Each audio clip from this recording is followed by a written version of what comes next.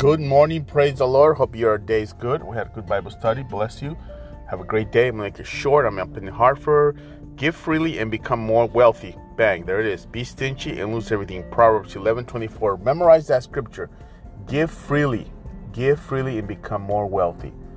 You don't give, you're stingy, you're not going to have anything, you lose everything. So have a blessed day, an awesome day, and let the Lord do a work in your life. Tonight, prayer 6 o'clock.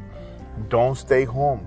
Do not stay home. Come on out and pray with us and have a great time. We can pray for you. We can pray with you.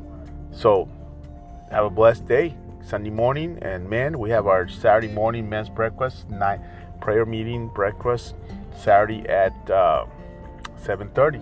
I will see you there. Don't delay. Have an awesome day. God bless you.